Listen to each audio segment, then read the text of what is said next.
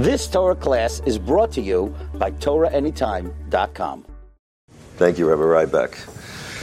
I echo Rabbi Ryback's excitement about this convention, this conference, this chance for all of the Menalim to get together. It's a very special 2 days that we could spend together. And it's a great schus that we have Rabbi Aaron Lapiansky, Rosh Yeshiva of Yeshiva Greater Washington, joining us. I do remember, I don't know if Rabbi Lapiansky remembers, the first time Rabbi Lapiansky came to a Torah Masorah convention. 10 years ago? It's a little over 10 years ago. And I was sitting in the Split Rock, in that tent area with Rav Yitzchak Merkin. I was talking about issues I was having as a Menahel. He said, Rabbi Goldberg, he said, Gidon, he said, I'm going to take you to Aaron Lapiansky. I want you to ask him the questions. And I want you to tell him what Menalim go through in America. I remember that. And I remember speaking to Rav Lapiansky, and I remember the eights he gave me. I remember how he listened. I remember the questions he asked. And fast forward years, and I know when I've called Rabbi Lapiansky, I've seen the exact same interest in who I am, what I need, and the needs of Klal Yisrael. And I watched tonight when Rabbi Lapiansky came to this Asifa, and I saw many Menalim come to him, greet him, say hello, asking questions, alluding to questions that were asked. And Rabbi Aaron Lapiansky has become use not a right term, but a go-to person, someone to go to who understands the needs of chinuch in America. So very happy to open our sessions here with Rabbi Lapiansky. And as Rabbi Ryback mentioned, the Rosh Yeshiva is going to speak to us, and afterwards he's going to answer some questions. We do have some questions that were submitted, but we'll also, if time allows, the Rosh Yeshiva has agreed to take questions also from the floor. Talking about questions, there was a Rebbe that once asked Rav Steinman. Could I quote a shaila that was asked to Rav Steinman? Was she okay? Okay. So he asked Rav Steinman. He said, "What should be done with students that continuously interrupt our classroom on a daily basis? Should such students be thrown out of school?" And Rabbi Steinman answered very clearly. He said, the outstanding students in the class are your bonus. It's our pleasure to teach them. The average students are the reason why you're getting paid to teach. The challenging students, however, are your olam haba. Beautiful statement. I happened to hear, I was by the home of Rav Shimon Glick in Muncie where Rav Steinman spoke to, and I remember when he answered that question. So what I'm saying to the Rosh Yeshiva is that's a Rebbe asking a question. Here we have Menalim, and we have those students. But we also have those parents, and we have those board members and community members and a whole history of a school that we're dealing with. And we have to remember amongst ourselves that that's our olam haba. And I'm appreciative that Lapiansky appreciates that, and he's willing to take the time from his busy schedule to come to join us today. Thank you.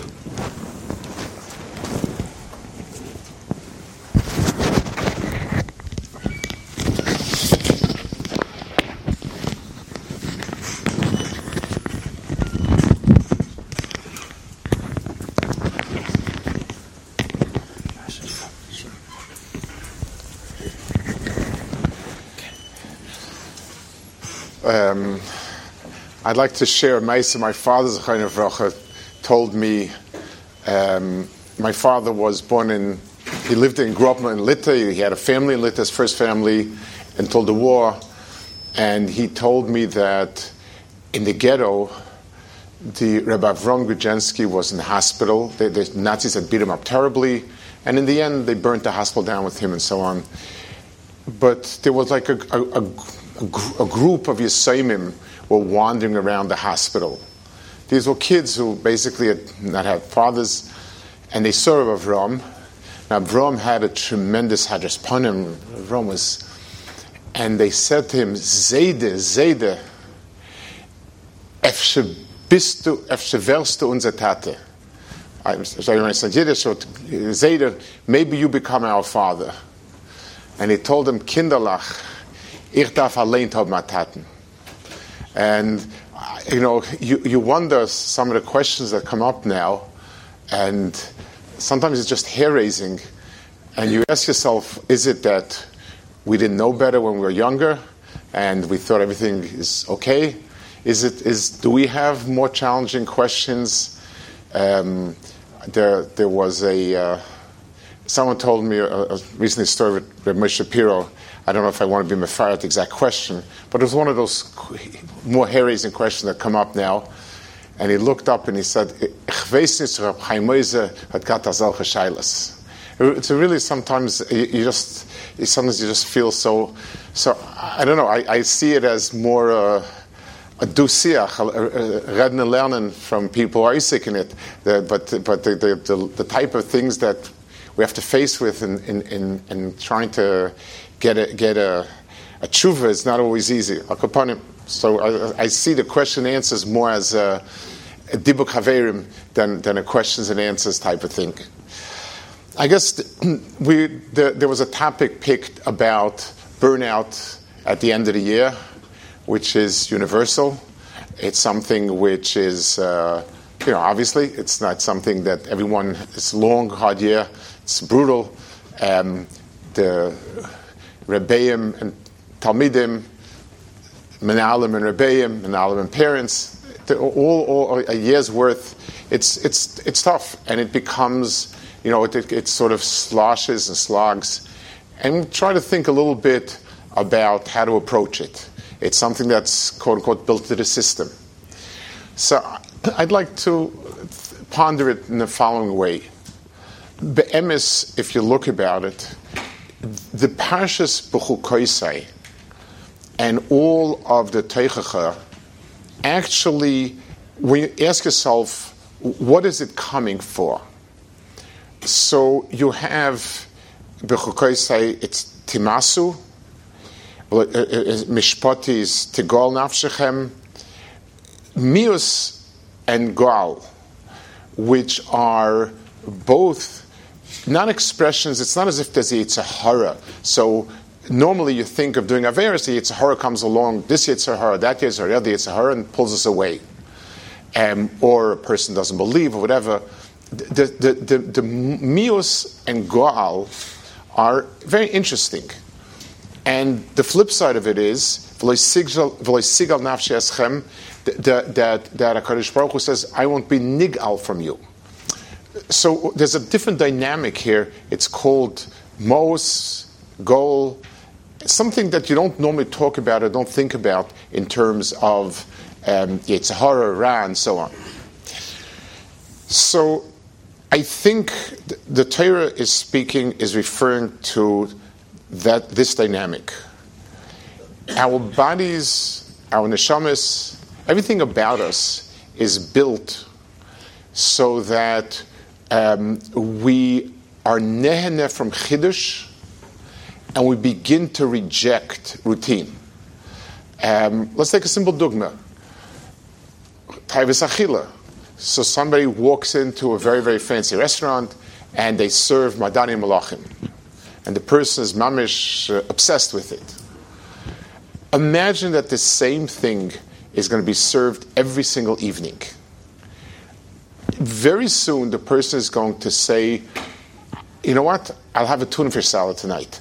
Leave me alone with it. I don't want to say barakum nusa, but I think everyone can think about it.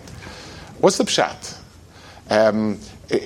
L'maisa, our mitzias is that we reject things that are monotonous, regular, no chiddush.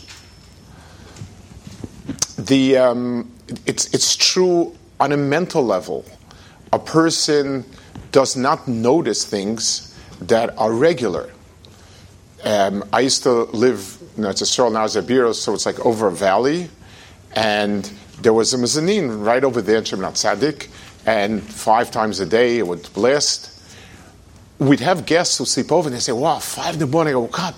I don't know how you can sleep. I said, what? I don't know what you're talking about. What do you mean? Oh, no, you can't hear it? I never heard it. I heard it, but my mind didn't process it because it was regular. I had friends in Lower East Side who grew up on the next to the subway tracks, next to the bridge. They never heard of subway because that's the way we were built. Nafshis, people who go through difficult tkufas, people who went through the war, they became numb at some point because that's the way we're built. That the minute something has no chiddush to it, it just either passes out of our conscious, or it's something that we reject and we begin to despise. So Mos and Gil are when you reject something because you don't want it. It's not where you want something else, you're not tempted by something else, it's not that you have a problem, it's something you just want to get rid of it. That's very fundamental to human nature on every level. So the same thing happens with Torah and Avodah. V'nei shantem. It says you come to Eretz Yisrael, we learn it on Tisha B'Av. V'nei shantem. It becomes old, and that's its metzias. So, what's the eitzet for it? Like, how do we counter it? So the Torah talks about Amelim b'Torah, and I want to try to describe what Amelim b'Torah is. Amelim b'Torah means that anything that requires amal means it's going against its resistance. When a person is coasting, if a person is on an ice and he gives himself a push, there's no amelos to keep going. We know from science, things that are moving keep moving unless something stops it. So any movement that is consistent and there's no resistance to it, there's no amal. When you have something that you need to push against, that's when you have amal. It says Adam la'amal yulad. And it's something that I feel, unfortunately, is a side remark, is not understood well enough. The Torah goes through a few havaminas, and the Gemara ends up with a Molish al Torah. But the original statement is true. Adam la'amal yulad means a person who is not producing is not a person. Ashrei misham ala b'Torah. But when you have a kid who's not being amal b'Torah and he's not being amal, that's terrible. It's destructive. I'm sure everybody knows it. To say that it's better for a kid to do nothing than to do X, Y, Z, which has some sort of sakana, is a real problem. Adam la'amal yulad means a person is born in order to keep meeting a challenge and accomplishing. The chiddush lies. The chiddush the chiddush of a person's chiyus lies in meeting a new challenge and doing something. So the process that gives a person chiyus is a process of uncovering something new, accomplishing something, and so on. How do you translate it in the world of Torah mitzvahs? So there is no mitzvahs are exactly the same as they were. You can't be mechadish any mitzvahs because that would be Baal Tosef. There's no chiddush in mitzvahs. You can't be mechadish anything in mitzvahs. The only thing you can be mechadish is in Torah, because how we look and understand something, that's something that can change day in, day out. And it can. Torah has an infinite amount of ways in which to understand it, and every time you understand it differently, it gives a person a certain chiyus. When we see and understand something differently. So part of our own problem is, and I know it as a Rebbe, it's you want to have your shurim set.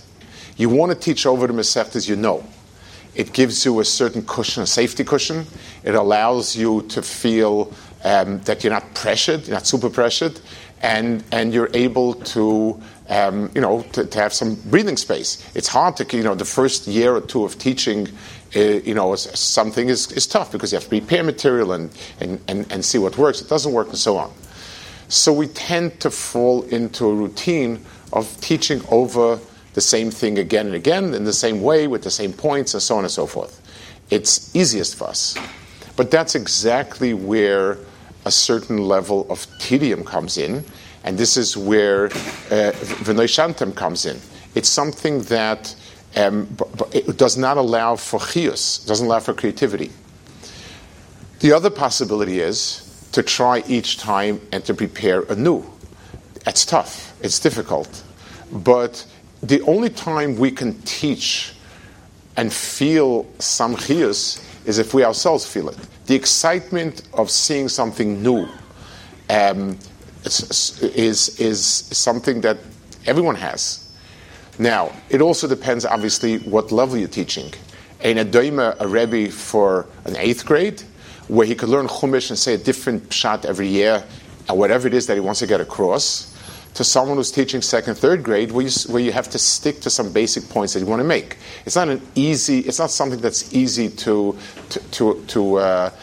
adapt across the spectrum, especially at elementary school, where you have really a range of kids where the learning is from the lower grades where it's kind of very set to the higher grades where you have more flexibility. But for the people who have flexibility, to understand that if every year they have to relearn it, so obviously you're teaching the same, so Masechtas go and come and go, but at least Chumash or things like that. But if you decide every year to go with another Pirush on a personal level, it's something which gives you a new chiyus. It gives you ischadshus. If you're mischadish, it's much easier to give it over to the kids. So that's one nekuda which is true for everybody's Avodas Hashem. Every Pesach, every Sukkot, every Shavuos. If we look at a different inyan, a different machshava, a different deher, it gives us a chiyus. Every year we have a different way of dehering it. Very few, if any, other people that can have the same exact machshava and really be on fire. The Haibim Neshamas that are living in a different world. But for us, having a different perspective is the only place where there can be chiddush and chiyus. So one nekuda is to be able to grow personally with chiddush. It is at the expense of the security of having everything set and fixed and so on and so forth. I'd like to add one other nekuda, possibly a sort of an attitude and approach that would be that might be very helpful. Let's take our own situations in life and let's compare two situations. When someone asks us to drag in stuff, there are boxes that have to be dragged into the house. Or I don't know, garbage has to be taken out for Pesach, or something which is a work that has you have to do a lot of it and it's difficult. It tends to get more and more difficult as the more and more you do it. So at the beginning you do it okay, then okay, and then you have to schlep yourself. Now a lot of times you just leave it. So the person's eagerness and the person's energy goes downward. Let's take a different example. Imagine a person has a project to do. He wants to build a house, a tree house, or whatever it is. So you think about it, it's the other way around. When you start, it's difficult. As it gets closer to being finished, you get more cheshik. When you're doing a report, when you're doing something like that, the closer it is to being finished, the more the more energy you have. What's the difference? Like, how come? So the difference is because when the work is measured in quantity, in an aggregate, then at the end of it already, you're not really gaining much. So I dragged in 40 boxes, I need to drag in 50 boxes. doesn't, so what, so I didn't do the last 10 boxes. There's nothing good about dragging in the next 10 boxes unless maybe tomorrow you won't have to. That's the only nechama is that if you do it now, you don't have to do it tomorrow. But other than that, so you're already tired from dragging in 40 of them, and the other 10 are not that significant, and they don't mean anything. When you're building something, so when you start out, there's a lot of raw pieces of wood and things like that. As you see it completed, it becomes more exciting because you're almost there.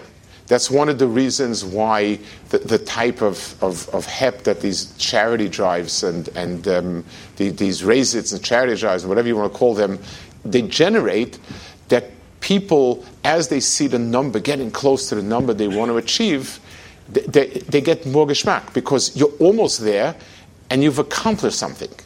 So since you set the goal at $500,000, so you almost have that $500,000. The difference lies in, is finishing the job, completing some item, or just adding quantity. So the chachma by the numbers is, at the end of the day, adding quantity, but somehow you make yourself a goal, and this goal is it. In learning, it's the same way. It's one of the reasons why my father, Zechariah Nevracha, for those of you, I learned in the Mir, in those days, my father was a very big, he was a very big proponent of pushing learning the Masechta over the year, learning quicker. My father didn't, Rebbeinu Finkel, he didn't express himself usually about why he held certain things, he just held it's a davar pashut. But on this, he once told me, he said, a younger man is missing 3 days in yeshiva because his kid is sick. So he's in the hospital with the kid 3 days, and so on, has to do it. He comes back to yeshiva, he can't figure out what he missed. So he says, you know what, maybe I'll take another 3 days vacation. Now, they're still hacking the same Tosfos. So what's the difference? What he meant to express was, when you don't see an accomplishment, so when koching and learning, harving and learning are words that describe a never-ending, ongoing process. So it's nice to talk about the Ein Sof Torah, but a little more Ein Sof, a little less Ein Sof. It's fine. How can you tell me he has more Ein Sof or less Ein Sof? And psychologically, a person does not really feel the push to do more. I once read a long time ago. I was a young boy. I read a book. I don't remember the. I remember basically. I was really a young kid, but it was a book about somebody who had invented something to make it live forever. And the politics was that they only gave it to hotshots and big people. And there was one senator who was a Democrat, and he wanted it for the Hamayinam, and everybody should get it. V'chulu, v'chulu, v'chulu. That was the basic story of it. I don't remember what happened at the end, but I remember one piece that struck me.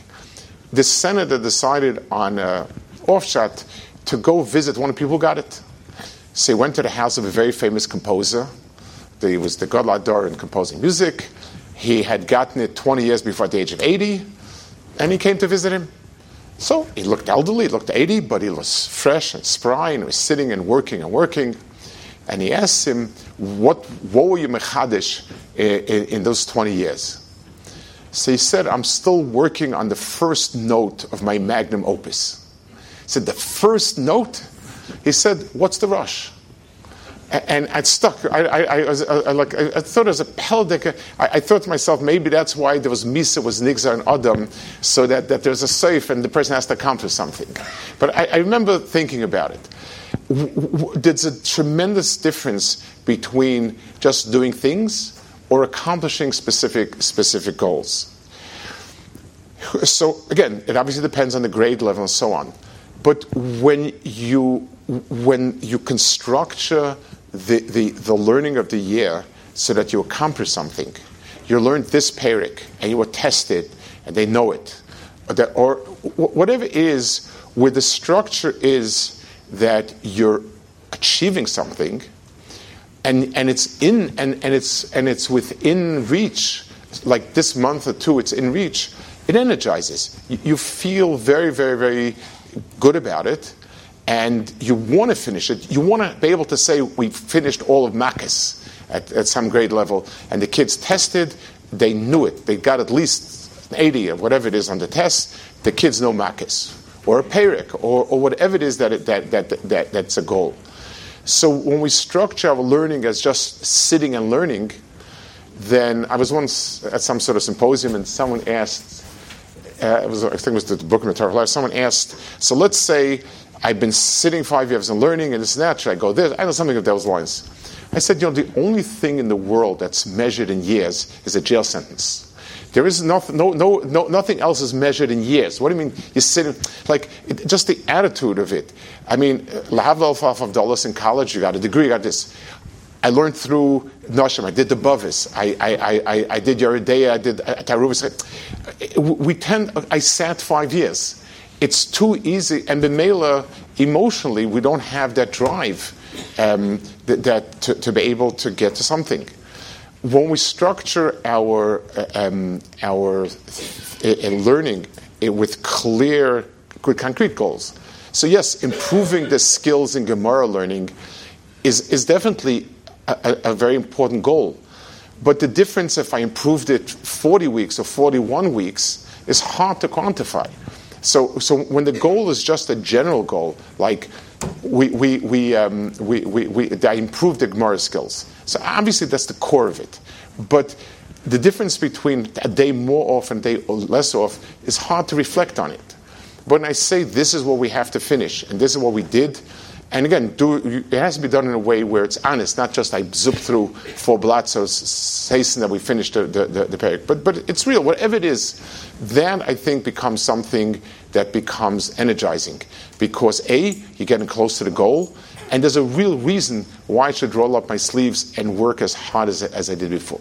These are 2 general approaches I think could be helpful, and I'm sure you probably have better aitzes, but it's something which in every yeshiva setting, it's something where they, in yeshiva gdola it's the same thing. End of the Zman tends to sort of drag a bit. It tends to become less well attended and so on. So both nekudas. The first nekuda is, in general, being able to have nuli mudim, as opposed to the comfort and convenience of relying on the old, is helpful, because you yourself get a geschmack, because you're seeing something you didn't see before.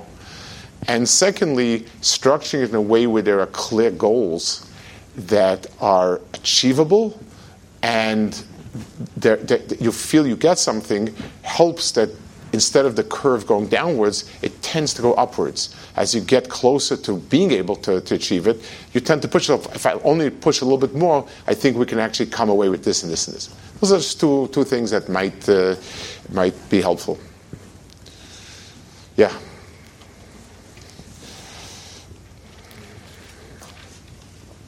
And yeah, I would welcome on these questions if the Olam would weigh in. I mean, I'm here to learn as much as the.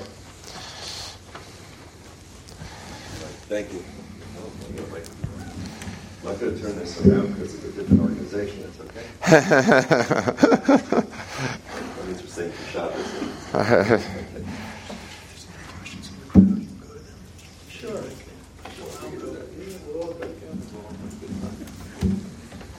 I want to thank the Rosh Yeshiva for his words. If anyone has specific questions for what the Rosh Yeshiva said, hold on to them, and we could Rosh Yeshiva be able to answer them also. So we have a number of questions that were presented. We have Manalim here, and some of them touch upon your experiences, some of them don't. So please bear with the questions, and if you have questions, you want to go further into the discussion, we can do that also, correct? Sure. Okay. So let's... Yeah.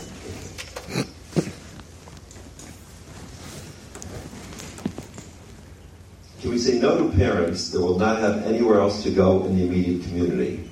They'll need to take a 45-minute bus ride, and to not accept the child to help protect yeshivas talmidim. So, like one of these questions, it's something that has a lot of points to consider. So the first one is, how does the yeshiva see itself? For instance, by us in the community, we feel that we're the only yeshiva of its type for the community, and the general policy is anyone from the area that we feel we serve as the Greater Washington area, we need to have a very, very, very strong reason to say no. And it's aleinu haraya, so to speak, that it can't work. Being that we're the one school, so we feel very strongly we have that achrayas. And that's a very strong achrayas. The kids coming from, let's say, Baltimore, which is about an hour away, we feel somewhat more of an achrayas than other places, but less than local. And then from out of town, it's, we don't feel a particular achrayas. If we feel it'll work, good. If not, not.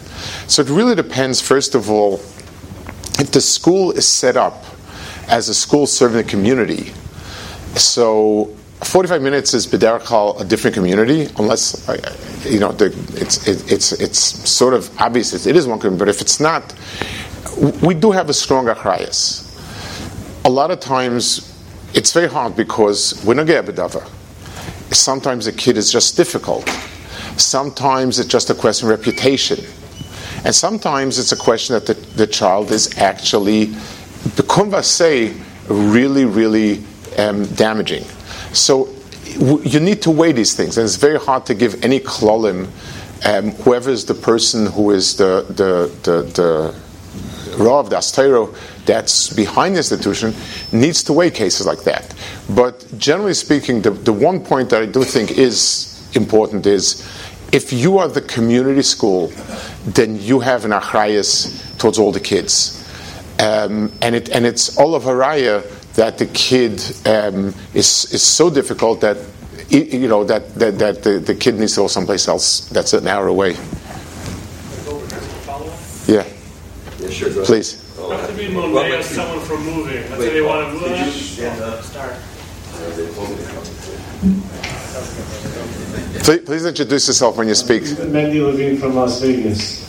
How about the people near someone from moving? Let's say for an elementary school. So it's a very difficult kid. So don't move here. What would the Shiva say about that? Move somewhere else. So I don't think the school can tell if a family usually moves in for whatever reason, unless the community is built where you have, in Eretz Yisrael, they have what's called Vadat Kabbalah, that to move into a neighborhood you have to meet the standards of the Vadat Kabbalah. I don't think in America we have that. So, it's you can, again, if the kid is past a certain point of difficulty, then the school can't. But if the family moved in, so the halachically, if you move into settle, you're part of the community.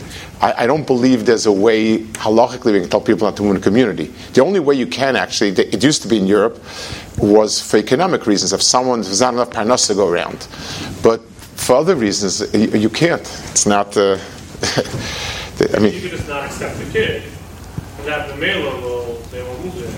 Okay, so that's, in other words, if they're not living there yet, but they're planning to live there, then it's one thing. Then then you have no chiyuv. But once someone has settled, he settled in because he found a job here, this is where he wants to live, he likes the community, then the kid becomes an achrayas. Yeah.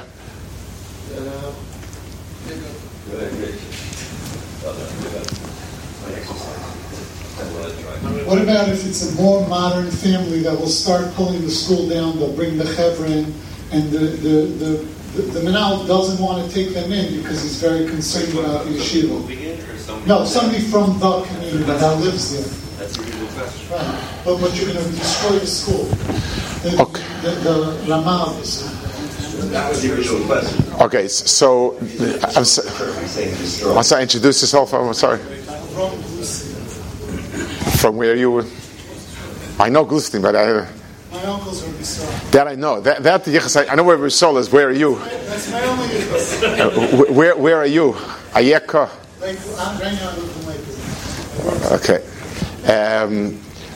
So, if it's a community, again, if it's a community school, you're serving a community. You can make gedarim about, things that behead you that you can't do in school and so on. But part of a person's shikul, so you move into community X that has one school, this is part of your cheshbon. The kids will be friends with other kids. There are more modern kids in the area. It's a small town, so everybody's friends with everybody else. There is no way that the school cannot take the kid. If the kid comes and does things in the school that are behead you wrong to do, it's one thing. But if it's just this general sense of things and so on and so forth, the school can't reject, I think, and it's part of shikul. When people move out of town, one of the things I have to take into consideration is the kids will have, in the school, there'll be kids that are very different. I mean, as Chatayni Maskayim, I grew up in RJJ.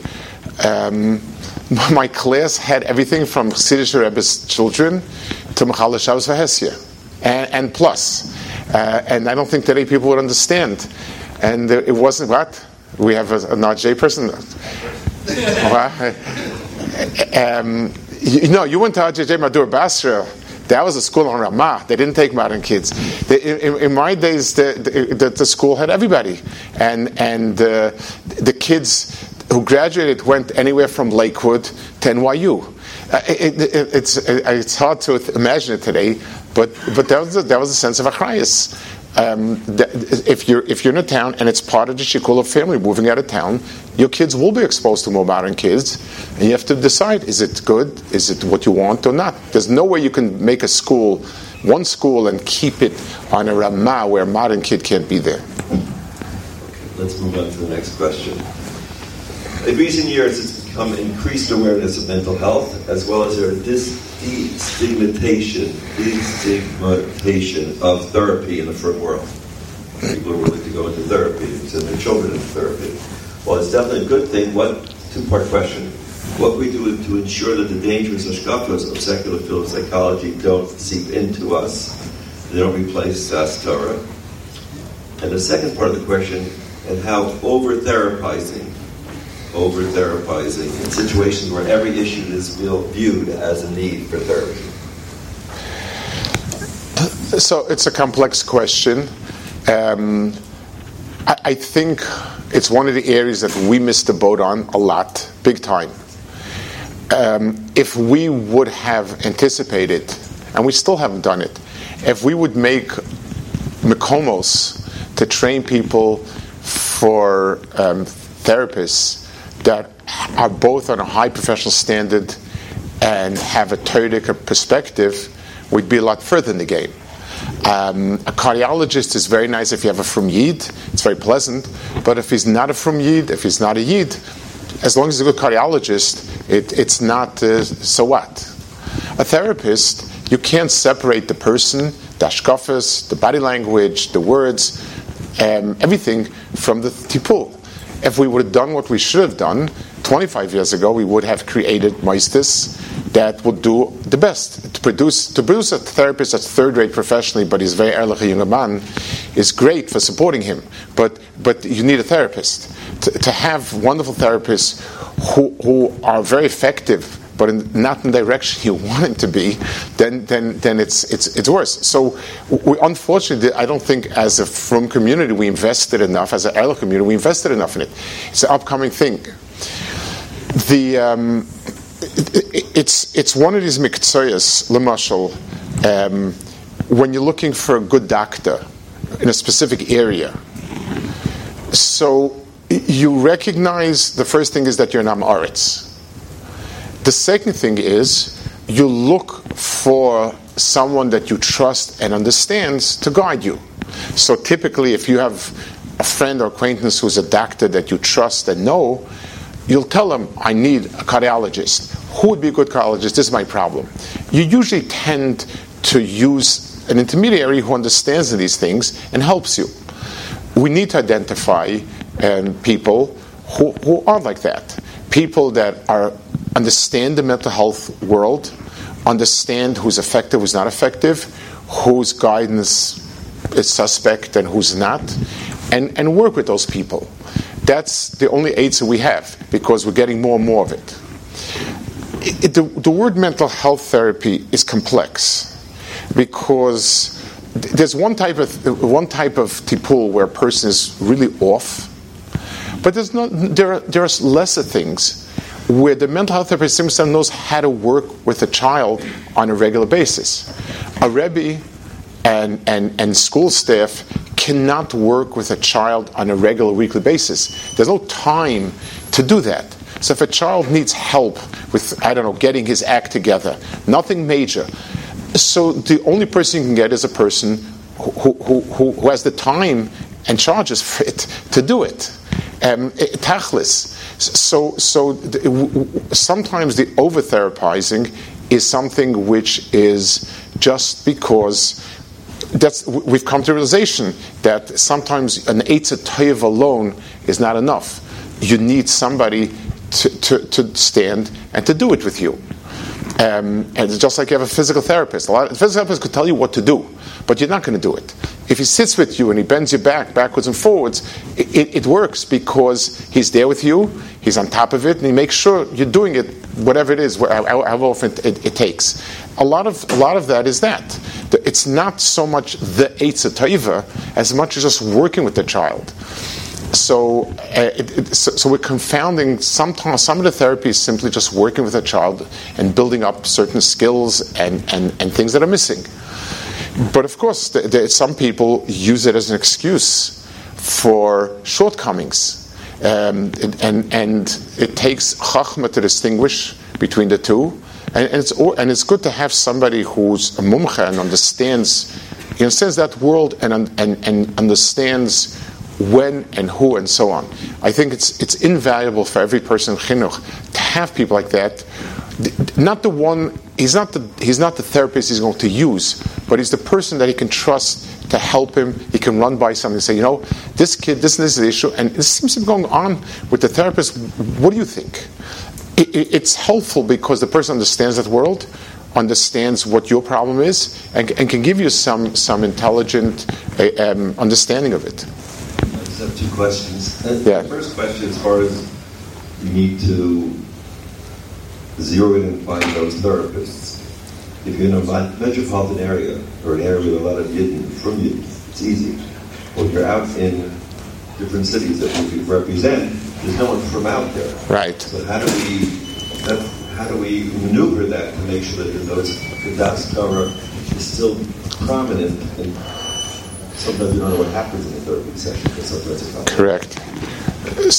So it is a problem in an out-of-town community. We for a while had the problem by us. We did not have any from therapists. Baruch Hashem, graduates at Yeshiva over the years, some have gone into it, and Baruch Hashem, we have some very fine light that work, and they're actually very competent.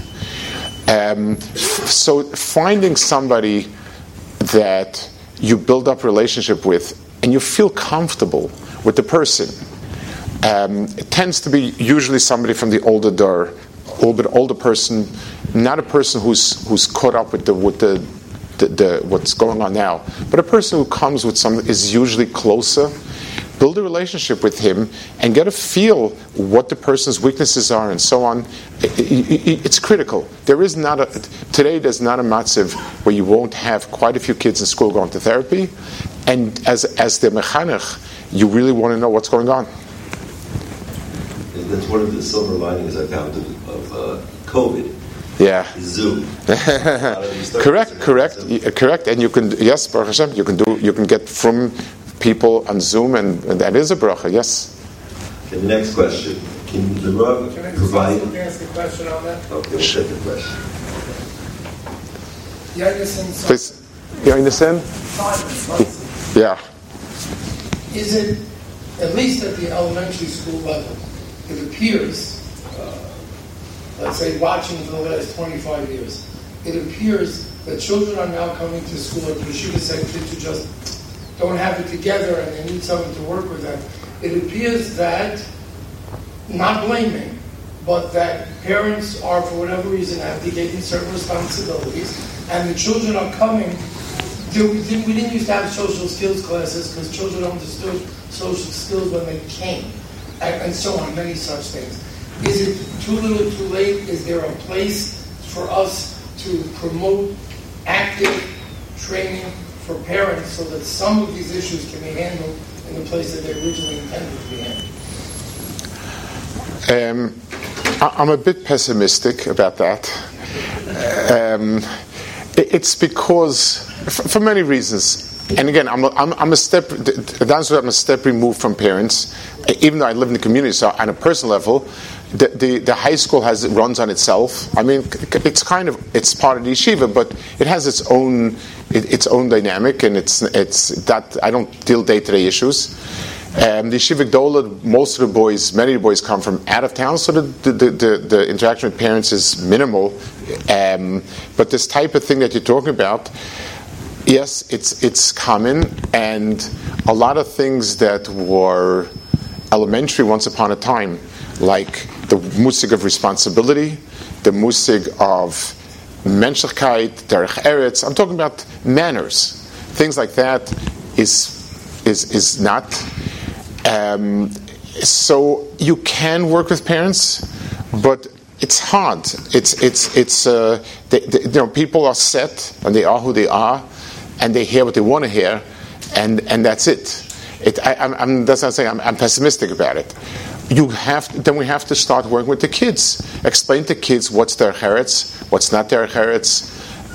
We have to talk about things that parents would tell a child, but it's not. And you see it. The certain concepts that there's obligation, that there is manners of interacting with society, things of that nature are and unfortunately even by very frum places, has nothing to do with it.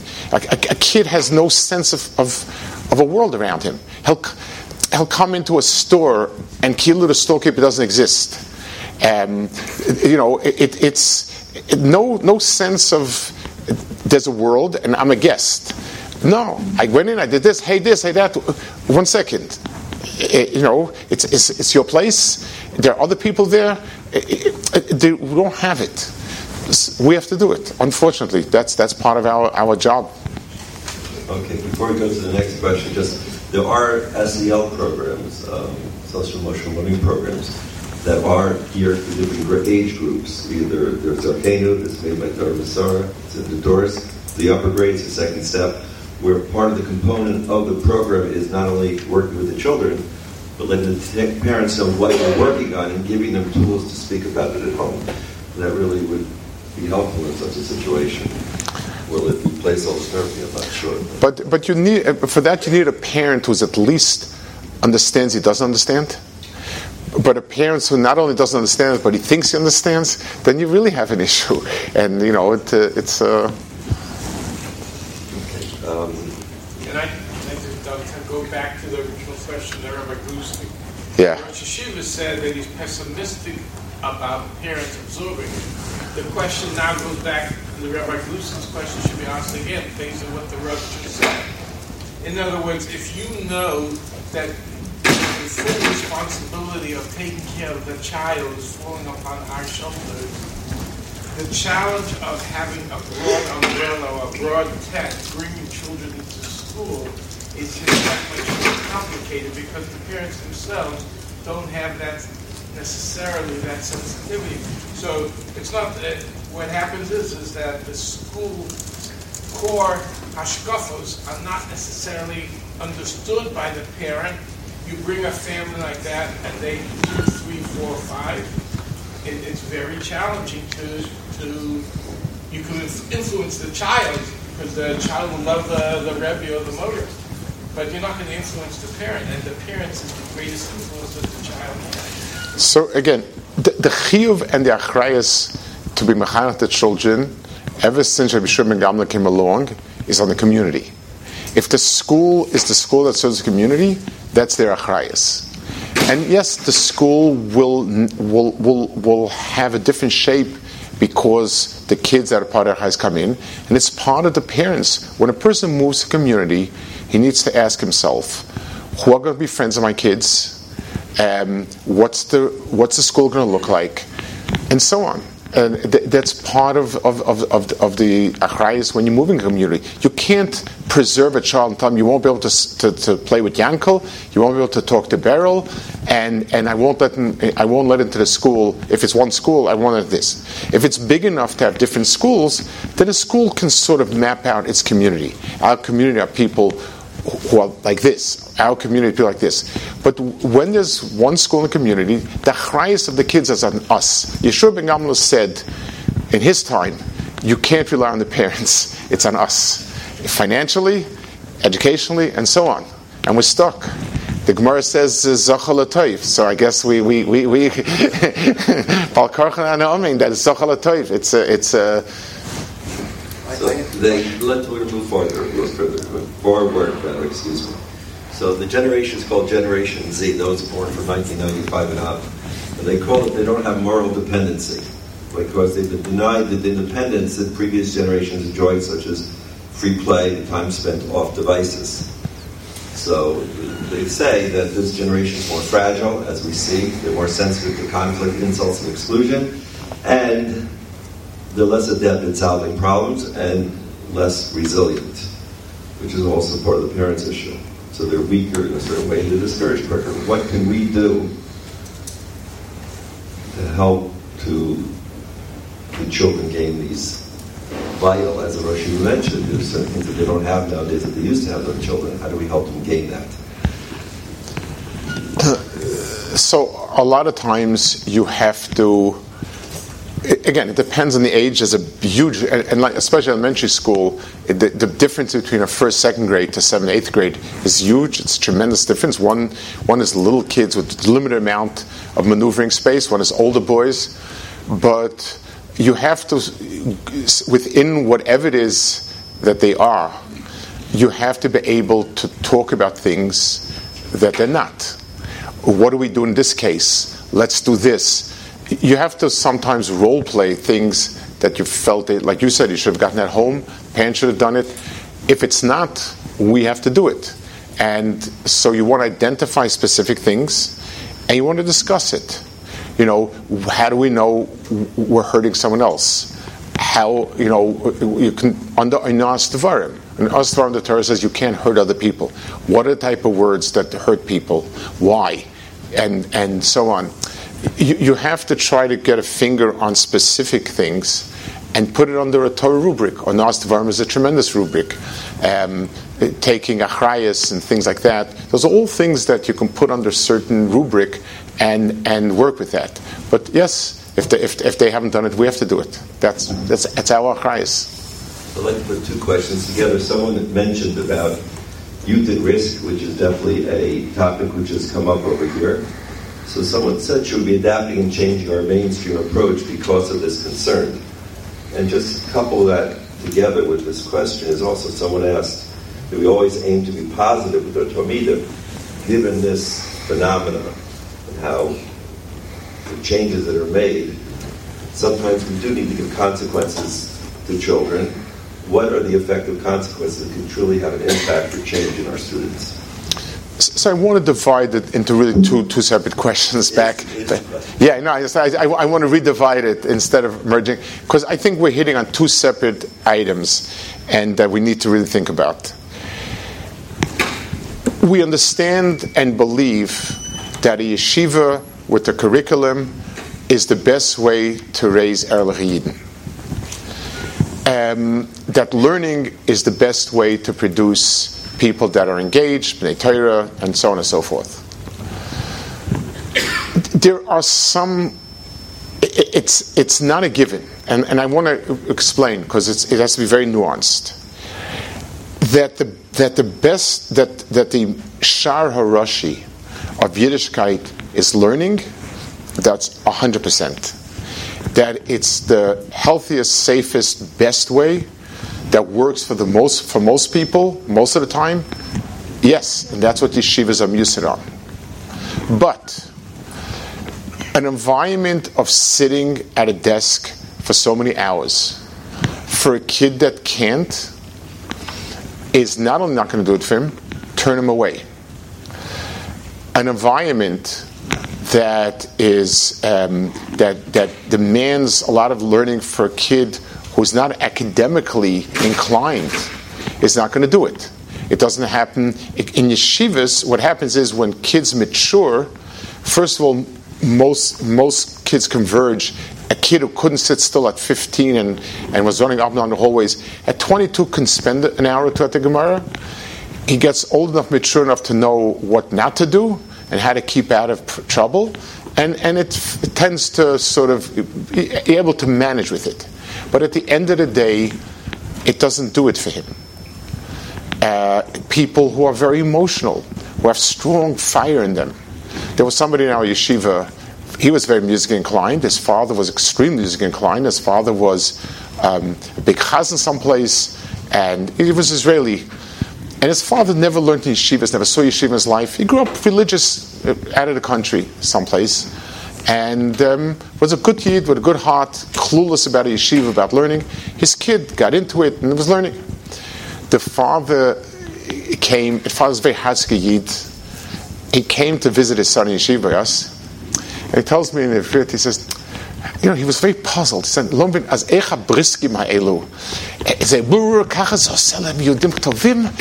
he was a person who sang his neshama out nishmas, and that tied him into the higher worlds. But that people arguing with Rambam back and forth, how did it make you, where does the religious feeling come in? It was like he was honestly clueless. People need emotional attachment, and for some people, they do it. In Chassidish yeshivas, the yeshiva is simply a place where it's not for a long time in their lives. It's a very hot, intense, emotional atmosphere. So there's a lot of Yiras Shamayim talk, going to the mikveh. The learning is also an activity in heating up and breaking Yetzer Hara and Oived Hashem and so on and so forth. And 2 years later they're married and on. That's a chinuch that worked very well for the people that it worked very well. We need to recognize that taking someone who doesn't have it, it's a struggle. Now, we don't have not the financial wherewithal, not the manpower, and not the experience to be able to make separate school tracks for every single person. But depending again, the amount, the numbers, finding we're touring by us in the high school. The high school has gotten bigger, Hashem, to make a separate track that will work with kids like that on experiential level. Go to the shlacht houses, learn about shchita, learn about treifus, look at Esrog, love them. The point is, it keeps them interested, it keeps them engaged, it's in the world of Kedusha, and it fits their personality. They're people of action. One of my children gave me a run for my money plus. And the kids grew up in Eretz Yisrael, and this kid, when I'd come home, so today he happened to go to the Supreme Court to look at what was happening. He went to the Knesset, he went to Afghani, he was always someplace where he shouldn't be, and not where he should be. And he told me, Abba, I need to have action. That was his description. It was a very, very apt description. Baruch Hashem. Baruch Hashem, he's a fine Elchid and he's a wonderful person, but I didn't know how to do with it. So, if we give a kid like that a tafkid, you're the one so a kid who could be sitting and learning, and you engage him in doing all sorts of things and all sorts of activities, you take him away from learning, and that's wrong. That's bad. But for other kids, and let's take a look around in society around us. So we talk about learning and Torah and this and that, but there are people, Baruch Hashem, Zachinu, that Isaac and Torah and Valayla, and that's who they are. There are people who work very hard, and their connection to this guy is they support these people. They're not people who can sit and harv over Ashbod, nor would that connect them to Yiddishkeit. Their connection is to work 22 hours a day, to pull a big deal, and then to be able to support their favorite yeshiva, or to do this or that, the other thing. We have to understand there are different personalities, and it's unthinkable that a kid who can't sit still for a minute, that will do it for him. Now, the kid has to be able to learn some, so we have to figure out learning that works for the kids. But more important is a tafkid. Your role is to make sure things are happening. Your role, a kid can't feel third and fourth rate and expect him to grow up to be part of it. So if a kid goes through high school and he's Medish and he feels, pardon, like garbage, then it takes an incredible person to be able to say, okay, I know people consider me like garbage, but me and HaKadosh Baruch Hu. That's those type of people. I'd go for a bracha to them. That's not normal. And you need to be able to explain to him, this is your role. This is what you're doing.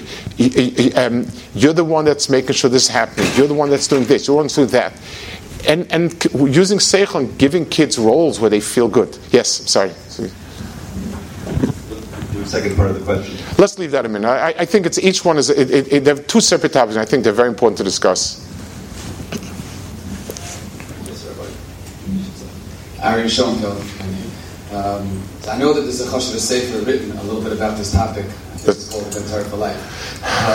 But how do we? So which discusses, I know this sugya, but how do we in elementary school balance on the one hand, putting the Mitziyonim on a pedestal?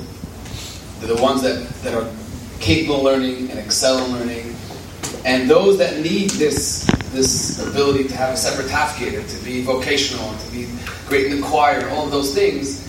Mitzad Sheni, how do we talk out of both sides of the mouth and not showing them that they're b'di'evet? It's very hard to tell the boy, your tafkid is that you're going to be the Rebbe's shamish, and you're going to take the water, and you're going to sing in the choir to the Q&A on Friday, and he shouldn't feel like a b'di'evet. On the other hand, we want those that are Nisyan and learning to know that they are the Pe'er Klal. So I have a hard on that. It's important to be mishabeach, not so much the net knowledge that the kid knows. You might have a photographic memory and just know it, to the amount of work that they put in. The haravanya that a kid puts in is what we should put on a pedestal. You know, he did it, he worked hard, and look what he's accomplished. There's enough message given over about the importance of learning that I think stressing and having an occasion to talk about the kid who sings well, the choir, let's say, or the davens of Yom, and say, Chaim really inspired us with the daven today. You could tell that there was so much there. You could say it's because of Yaakov that this place has been set up the way it is, and that's why he's a Mezaka Rabbim. Wow, he's a Mezaka Rabbim, and Mezaka Rabbim is Ein Shaya. Find the different titles and the different places where the Torah speaks about it, and give it to each person. I think that Talmud Torah is going to, at the end of the day, the kid who gets the hundreds will feel good about it.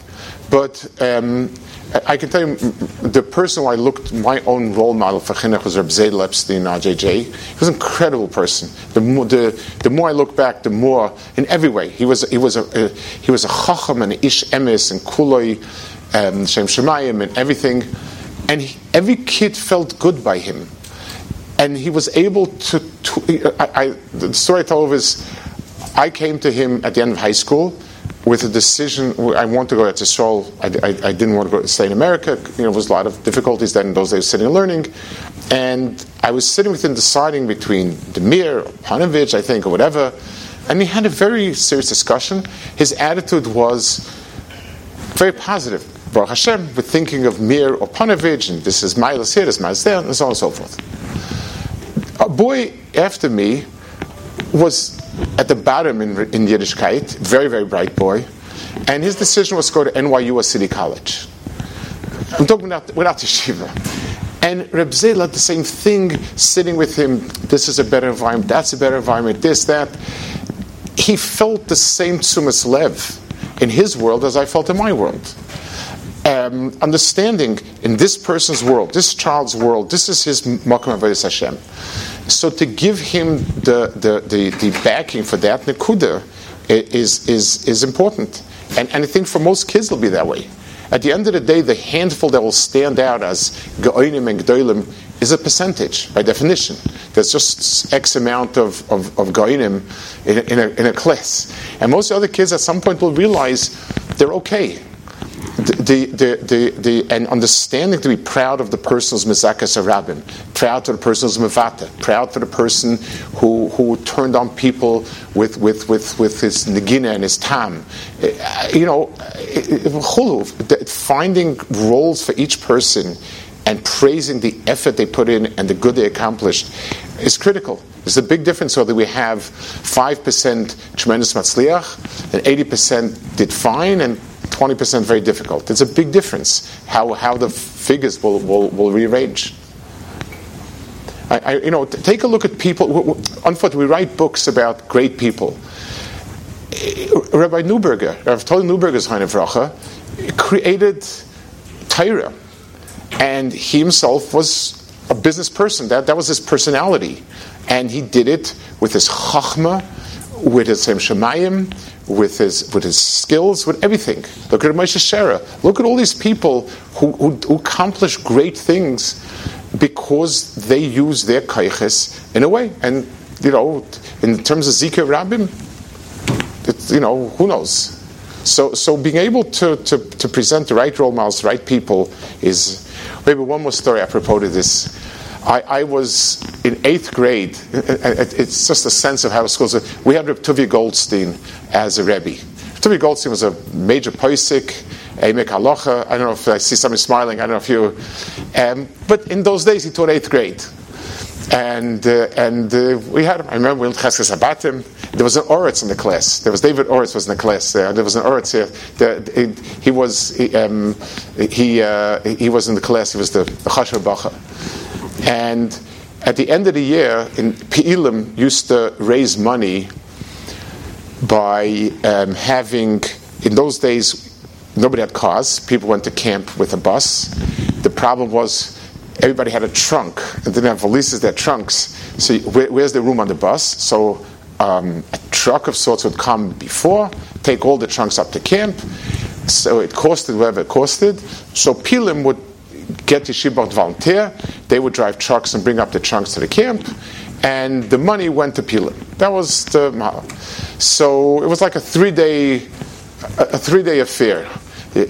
So they asked for volunteers. They spoke about how important it is, and how chashuv it is, and davar gadol moed, and this and that. And a few guys volunteered. Included in that was the best bach in the class. He came back. He got it over his head. So the Baruch was very upset. He told Reb Tuvi, you told the class how wonderful this grade is, and now you have kindness to me? He said, one should understand. You sit and learn, and you're the one that leads the learning in the class. When you go, the learning falls apart. So your achrayus is sit here. Other Bachrim, their achrayus do that. Everyone has their achrayus. And it was a message that came across in those days. Akash Baruch put each person, what he needs to do, where he belongs.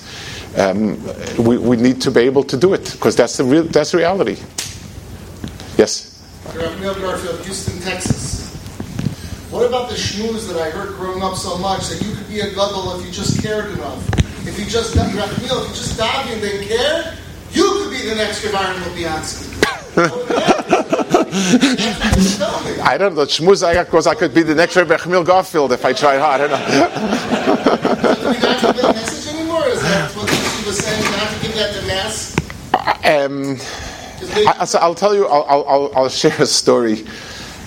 I lived in Netzov 25 years. My kids went to Cheder there and this and that. So one of my kids learned in Masora, which is considered a drop more of a put-together Cheder. It's still part of the old school, a little bit more put together. And they had a Chag HaSiyum, a graduation. So it really was an amazingly good Cheder. They had hundreds of kids. It was one person mamish on top of it. It was a very special Cheder. But they had a graduation. They had 120 kids graduate 8th grade.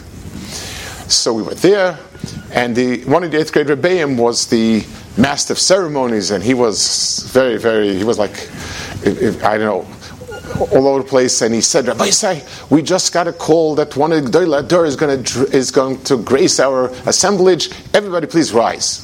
Everybody stood up. Rabbi Isai, will everyone sit down except for these 120 boys? And we sat down. Here he is. One of those 120 boys is the next Gdolei Hador. I said to him, I didn't say anything because I know when not to talk, But I asked myself, so does that mean there's 119 failures over here? That's an that's an amazing percentage of failures. What does that mean? I personally don't believe that, and I don't think it's true. First of all, the word Gadol Hadar is a relative term. Shmuel B'daro and Yiftach B'daro. So, do you want to be a Yiftach? Do you want to Shmuel? And it doesn't say, it's not true. I've written something, hopefully it'll be published soon for Yeshiva Bachrim, and I speak about this, and I bring many makors that's absolutely not true. The Rambam says, everyone can be like Moshe Rabbeinu. He can be a tzaddik like Moshe Rabbeinu. That's what it says. He can be Moshe Rabbeinu's darga, not a Talmud Chacham Moshe Rabbeinu. You can't. It's one of the Gimel Ikrim. Every single person has tremendous gadlus. It's not something that's compared to other people. And that's where you make a problem. If a person is able to internalize it, I'll show you another story. I came to Israel in 1970. I had relatives in Tel Aviv, and I went there for Shabbos. He was a very chashuv yid. Rabbi Lappin, he was a rebbe for many years in a yeshiva there. He was already older, retired. He was just sitting and learning when I came. And Shabbos afternoon, I went for a walk. It's Shderot Chen. And in those days, Tel Aviv still had a lot of traditional Yidden, traditional Balabatish Frum. It wasn't like today. There was still some semblance of it. And I was walking myself. I just took a walk down one of the main streets there, and an elderly couple from people, very Balbatish, it came over. They asked me where I'm from, what I'm doing. So I said, I'm from America. I'm learning yeshiva in the Beer. And they looked at me and they said, we have one son, we have one child, and he's learning, and Baruch Hashem, he's a real Talmid Chacham. And something struck me. I said, in America, people would say he's the best Baruch in Lakewood. They never say he's a real Talmid Chacham. They would always measure, even if a parent was proud of their son in yeshiva in those days, it would be because he was the best in Lakewood. But the idea that he's a Talmid Chacham, that he knows that godless is personal. A big person, a small person, a personal measure. And I think that's part of our problem. So Rachmil Garfield in 6th grade bought into it. In 8th grade bought into it. At some point, you stop buying into it. And you say, you know what? I'm not going to be number 1, not going to be number 2, number 3. I'm not sure where, but not. So then pack your valises and go. And you realize it's not. What is true is every person can be a big person, a very big person, but that's a personal measure, and so again, kids that are that age is hard, but a high school kid should be given a sense, because that's attainable, that's real, it's emes. When you're competing with the other person.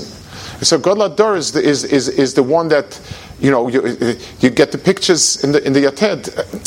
That's the problem with it. It's something which is achievable by one person, and it's something which is more gaiva than real. Yeah, I'm sorry.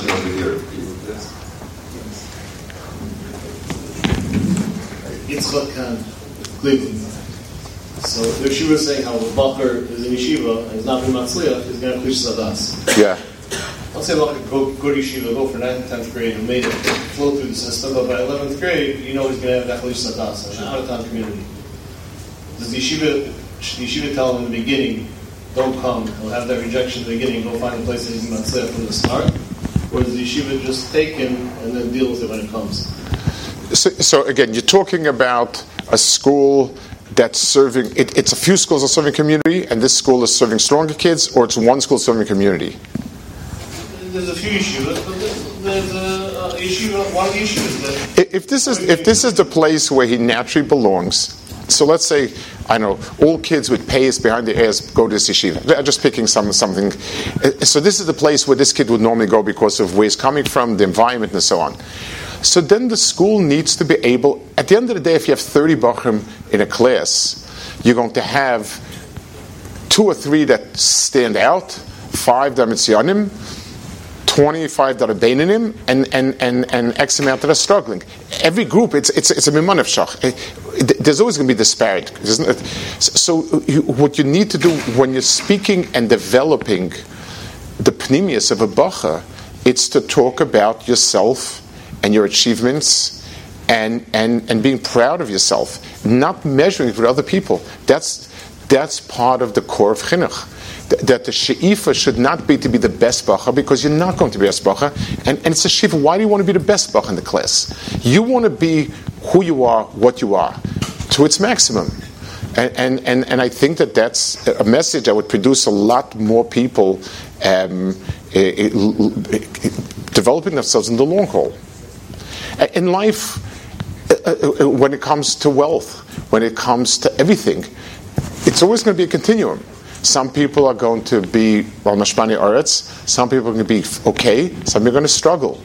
The idea of your chelik is miyuchat to you, and that's hashgacha, and that's who you need to be, is the most important lesson for life in every area. We have a channelist on the same topic? Yes. Manuel channelist. From where? I'm sorry? From where? Queens, Brooklyn. Yeah.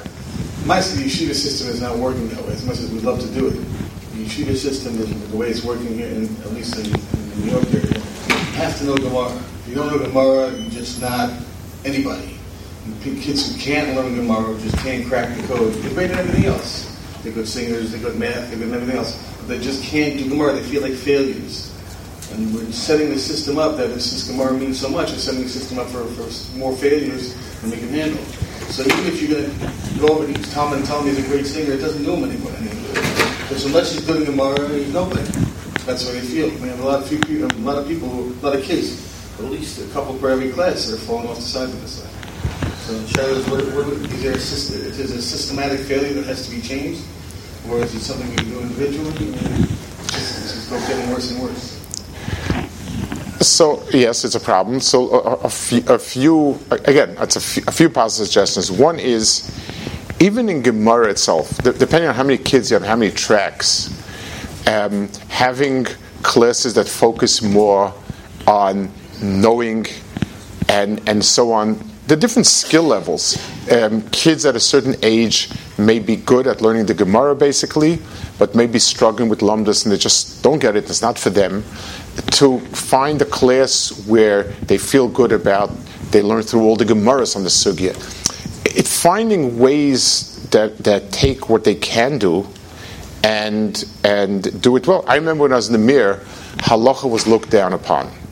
That was the Metzias, that was the yeshiva, the attitude. There were 2 or 3 bachrim who really liked halacha, were really into it, learning it. So in the Mir, you could do your own thing also. So they did it. 2 of those bachrim are today major poskim. And are they inferior? Yes, because the yeshiva was set up with a certain angle of learning, they weren't Tavis Makam. But their world is as big as the other world. In learning itself also, there's some boys who like concrete things. So if you have enough kids, for some bachrim to learn Masechet Shabbos, for some boys it's the abstract nature of it. Chazaka, amigo, a this, a that. It's not the type of thing that talks to them.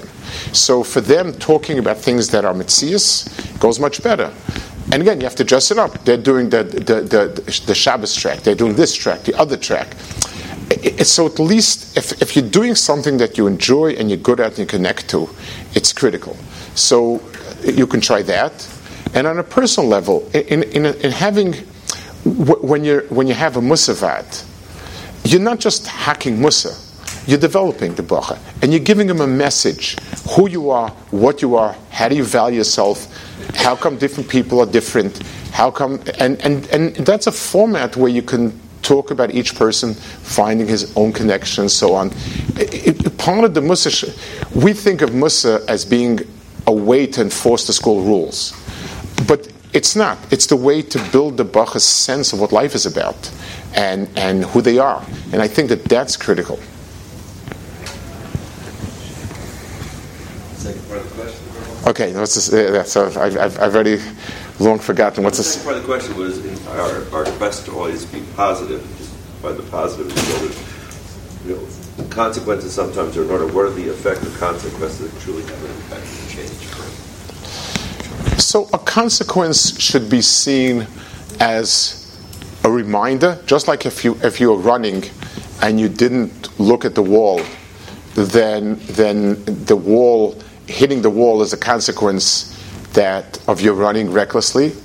I think understanding that a tzibur needs to have a gather. If you run afoul together, so this reminds us.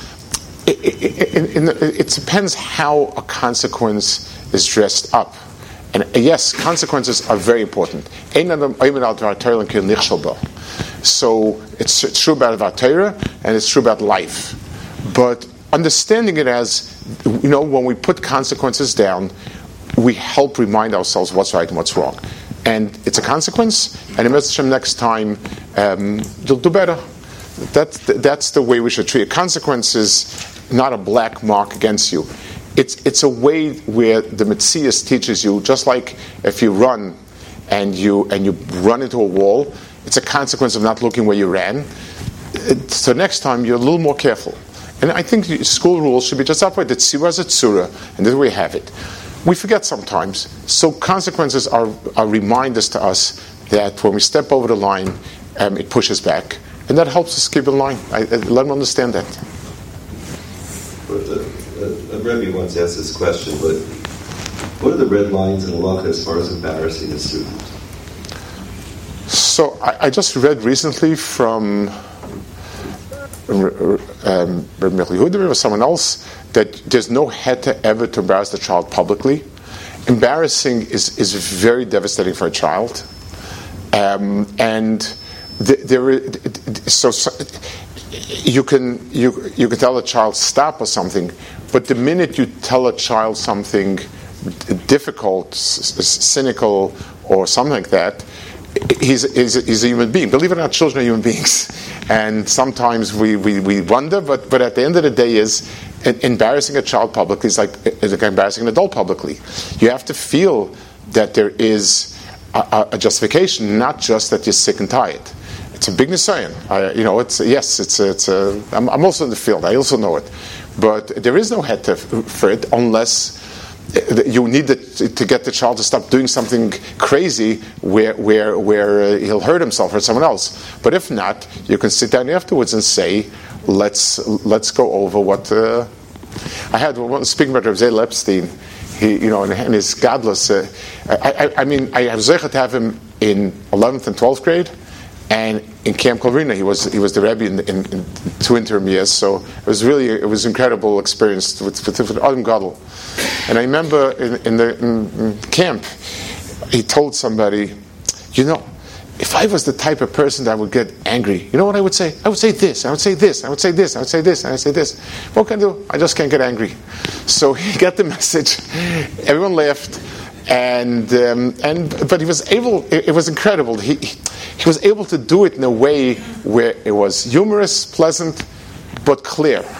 And he was a very Eisgearbeiter person, and it's hard you can't just emulate him. But I can't remember where whatever he could say this, he could say that, he could become serious. But every tenure of his was so Eisgearbeit. It was natural, but there never ever was a time when he told somebody something that would be in any way poking fun, humiliating. He could criticize, but he would criticize in a very matter of fact way that I think there should be this way, I think it should be that way. It was incredible. It's one of those things. As you move on, you begin to realize what Adam Gadol is. So I got a number of the questions came in beforehand. When I came here, and there was this booklet on everyone's table. So I don't want to embarrass the person who wrote it, but he's not a child. It's okay. It's only children. So what are the ups and what are the pitfalls and the dangers of ChatGPT? So as Chatayni Mask, I don't know. I'm at some point in life I gave up keeping up with technology. Whatever I got up to a certain age, but we'll speak with Claudius about it. This depends on different communities. It depends on different shitas nashkafis. So I'm speaking for myself, and from where I've been the last 25 years or so, and my sense of it. I don't think Isurim ever really worked. I don't think it can work. There is a tshuva rashbats to somebody. It's interesting how when you look at old tshuvas farm, they sometimes see so contemporary, where he was speaking about people in shul who leave by haftarah, and some don't even bother to come back from musaf. So he says, Avaritz a terrible avil, they should get a knas, but don't put out a chayrim, because charamim lose their effectivity at some point. And using your chayrim card too many times is going to destroy it totally. That's what he writes. So when we come out with Isurim on things that are going to be mutter the next year, and they're going to become a chuyav the year after that, what's the point of it? I don't think it's right. We missed the chance. Everything that's coming out that is in the world of technology is a tool. It's powerful, it's going to become ubiquitous, and it carries tremendous problems. But the luxury of saying it doesn't exist, we don't have. So, I mean, I think, and we keep on, so now email is mutter, but this is asa, and soon that'll be asa. What kids need to understand is, so when you just present it as something terrible and bad and naira, then at some point they realize it's not, or they get into it, and that's it. A big, huge wall a lot of times just tempts kids, and once they scale the wall and see it, they realize, hey, somebody once said there were two Munkach Chassidim walking. Munkach was fiery, he was even to write a Satma. And one person, tell me, what is this Daf Hayomi that the Rebbe is so fired up about? So he said, I'll tell you the truth, I don't know exactly, but rest assured, it's Malik Fira Minas. When you tell a kid, this statement, das statement, and then the office is using it, and the yid who's supporting the yeshiva is using it, this one and that one, the other one, and so we need to. So depending on the society, in a place where this will not be negated to kids, why bring it in? But in a place where sooner or later they'll get a handle on it, talking and explaining why it's something that is not recommended, or why it's something that needs a tremendous zehirus, and so on, is important. When you teach kids that smartphones are usher and they're terrible and they're molik fir minus, it could work. But the day he gets a smartphone, so once he's already a kaif in a minute, might as well do it to Mahadrin. He doesn't understand that there's a musik of self-discipline. And the real issue with it is the ability to control yourself. How long, what, when, for what purpose. Those are the skills of life. So anything that's going to become as ubiquitous as ChatGPT, it's just a question of, how far, how long, how quick. So in those places where it's part of that world, being mechanech the kids to it, I think is important. They should understand what's wrong with it. They should understand why is it. It's a tool that carries in it the risk of losing any skill of yours. You will not be able to write anything. You'll not be able to think and understand what the problem is with it. I think, and again, this is older kids. Obviously, this is a young kid shouldn't, but older kids should understand why it is that the effort to write your own thoughts in your own words is brings you out, and if not, you'll never talk. You're always going to be babbling to somebody else's mouth, and not a particularly bright one.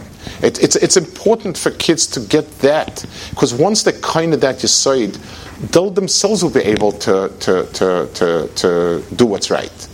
So it's a longer road, it's a harder road, and the same thing like the internet, same thing like everything. It's a tool that is going to become impossible to do without. And it's a tool that the answer is to use it with a lot of self-discipline and a lot of chachma rather than just ban it outright. Any further question on that one? None of this? Okay, well, before I go back to... Yes, go ahead, yes, please. Why does it seem like whenever something... I'm sorry. Dov Gopin from Toronto. So why does it seem like whenever something does come out, the knee-jerk reaction is to say that it's usher? I don't know. Ask them. I'll tell you the truth. I understand. I understand why. I understand why it becomes a tremendous. It's a tidal wave of all of a sudden you're swamped. But I do think that at the end of the day, look at it. Everything came in and it's part of life. So if we don't have the chinuch to do things in a sort of way, we're lacking it. I don't know what to tell you. I don't think it's a. I mean, go through the things that you remember that were usher, and then they became b'diavad mutter, and then they're part and parcel of everything. I mean, Rav Zelig told me once. I once asked him about something that was acid, and also just many years ago, he was the das Torah of the yeshiva. Myself, Rav Tzvi told me in America, Rav Zelig is your das Torah, and I used to go to him and the chachma and the gadlus and everything about him, and he told me that he very much. He thinks, exactly like that service of Ashbatz, that flat Isurim are the worst things possible. He said they came to me a few years ago and they want to ask videos. A group of very chashuv yeshivas came, they're asking videos. He said, do I like videos? Do I want videos? But answering is not a mahalach. So he said, sure enough, 2 years later, that yeshiva showed a video at its dinner. So what does it teach people? It teaches people that Isurim are just pro forma. They're not emes. He said, you're not mechanech. It's a hefer. It's I know what to say. It's on the one hand, people gallop down like some people gallop every new narishkeit and they go headfirst into it and drown in it. On the other hand, when you answer it, it doesn't down the road. It's there. Any questions from the floor before I go back to my prepared speech? Anyone get a question? Go ahead, sure.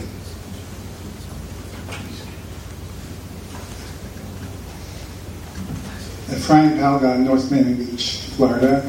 I was wondering if I could ask a child how to handle something. I'm hoping this retreat lasts a long time. When I get back to yeshiva, I have to handle the following. But it's possible to maybe too specific. But before I left, I found out that an 8th grader in our yeshiva went into the science cabinet and he took out a small vial of red dye and he squirted a couple of drops into the 100-gallon fish tank that we have in the hallway. And pretty soon, the whole yeshiva saw, the 150 boys saw the water turning red, and all the fish died. So I wanted to ask the Rosh Yeshiva any guidance how one would handle such a situation.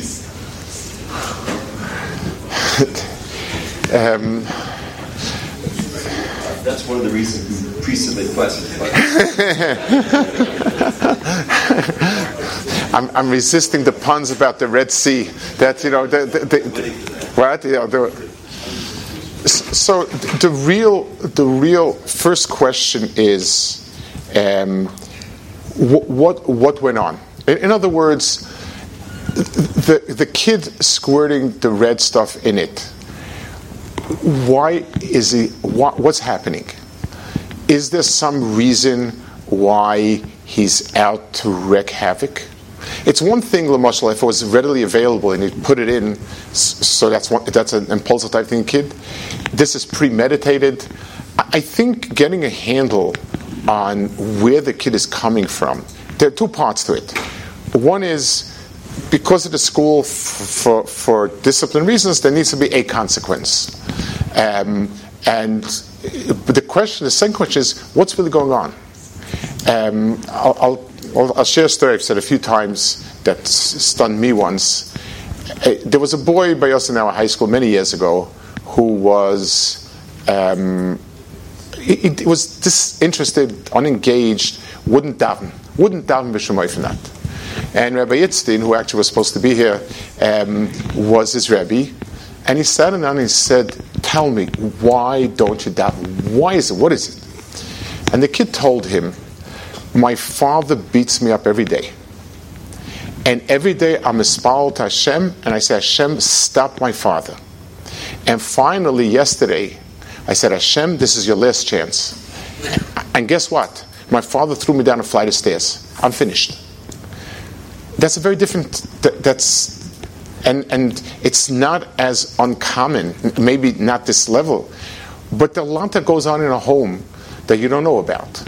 What is this kid so angry about? What is this kid, like we spoke about therapy, it takes chachma to try and understand. So there's two parshas here. One sugi is a school needs rules. You did this type of thing, the hefsid you did, so on and so forth, will have a consequence that sort of makes sense. But then we have to ask ourselves, it was very premeditated. He knew what he was looking for, he knew he was going to do it, and so on and so forth. Is there something more going on? And that's going to be the real issue. So you need to divide it between the rules of the school is just because that's how a school teaches. We teach, just like we teach text, we teach life. You do something wrong, there's a consequence. You cause the hefsid, how do we pay back the money for those fish? And again, you don't want to kill the kid, but you want the kid as an 8th grader to be able to handle paying some money for it, doing something, talking with the kid and getting. But then the real question is there a lot more going on? And unless you could put a finger on it, then you haven't. That's the tip of the iceberg. The fish and the dye is the tip of the iceberg. Yeah. Yes, this boy happens to be yes.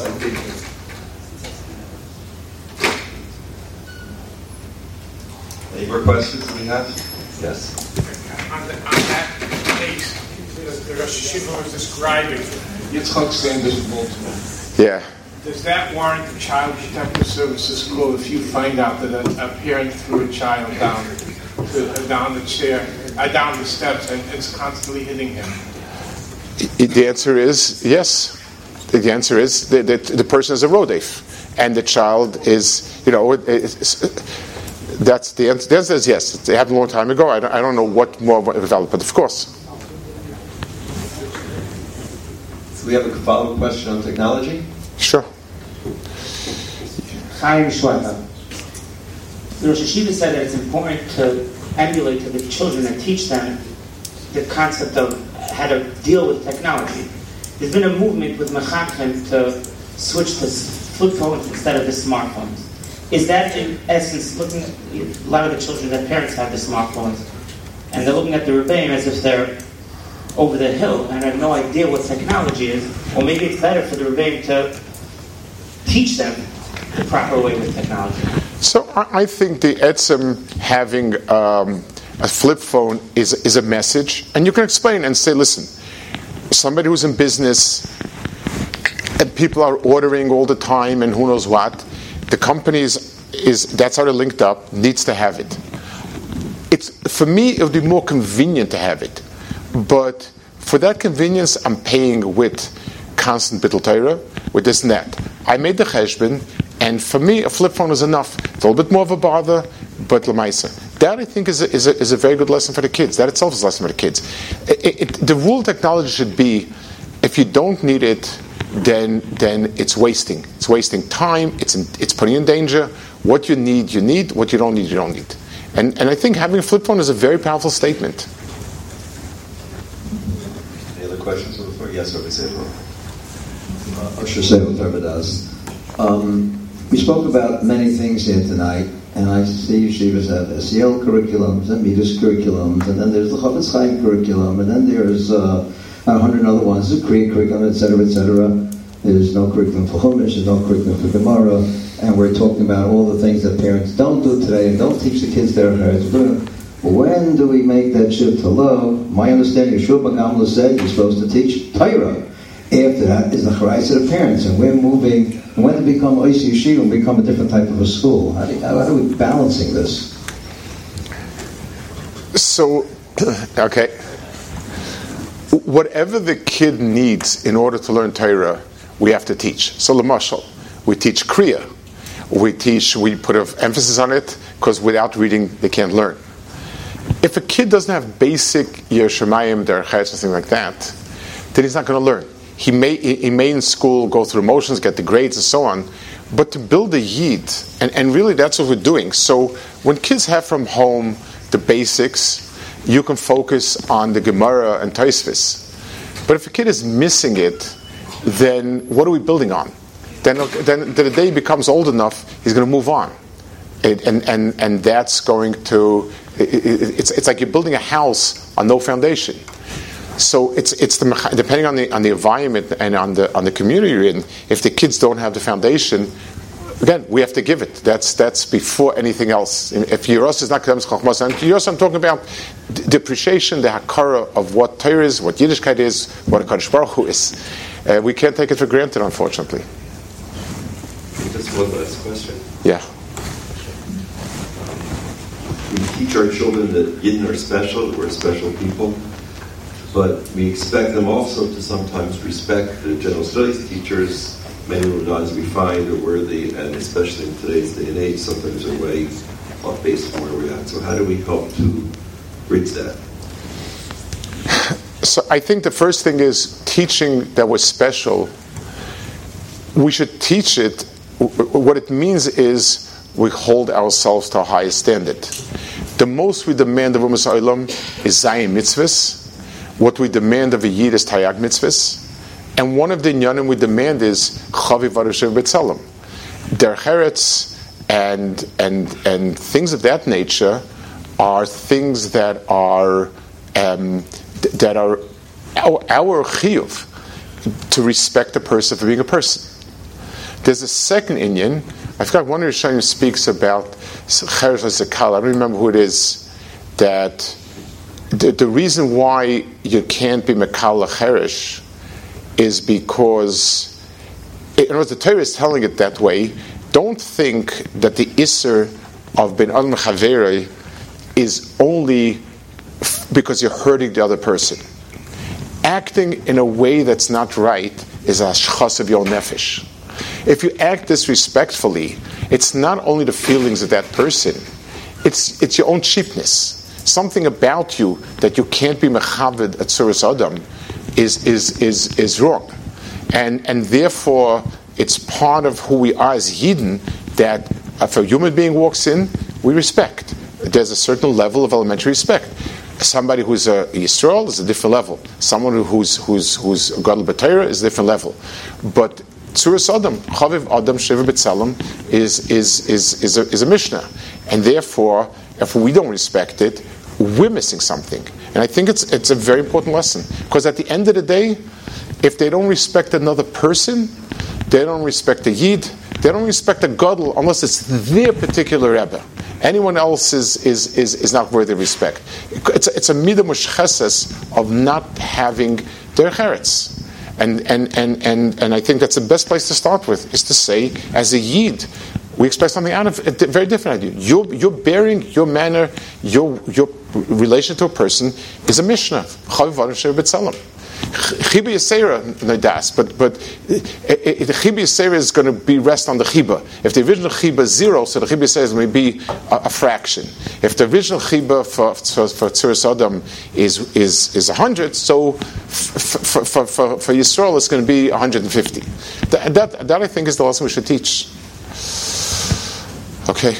I'd like to thank the Rosh Yeshiva on behalf of everyone. I think that we all now here could probably spend the rest of the evening speaking to the Rosh Yeshiva, but we want to thank the Rosh Yeshiva for the time that he's given us. It's all given us so much thought. It's a wonderful way to start our conference, networking and speaking to each other, and we definitely have our work done. It's a very special spending with people who wrestle with all these issues. It's real life issues, and we wrestle with it. So, okay, when's married? What's this? Now, okay. 5 minutes in order to get your hats on. You've just experienced another Torah class brought to you by TorahAnytime.com.